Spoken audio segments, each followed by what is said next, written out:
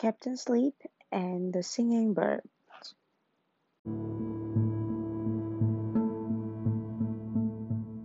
Little Timmy's mommy always reminds him not to play with the phone before bedtime. One night, as he's getting ready for bed, he imagines he becomes Captain Sleep to find out why. Captain Sleep hears a bird singing outside its window, but the bird can't finish her song. What's wrong, little birdie? Asked Captain Sleep. I can't remember the words to my favorite song. The singing bird replies. Ba ba black, she sings. Ba ba black, have you any?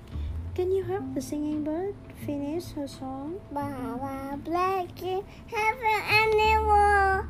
Yes, yes. 3 by 4. 1 for the master and 1 for the dame, and 1 for the boy who lives on the land. Good job! Before Captain Sleep can ask why, the playful phone appears and hops around the singing bird. Stop singing and come play with me, says the playful phone. Oh, dear singing bird, playing with the phone before bed makes it hard for you to have a good night's sleep, explained Captain Sleep. If you don't sleep well, you won't remember how to sing your song, he says. The singing bird quickly turns off the playful phone. Click!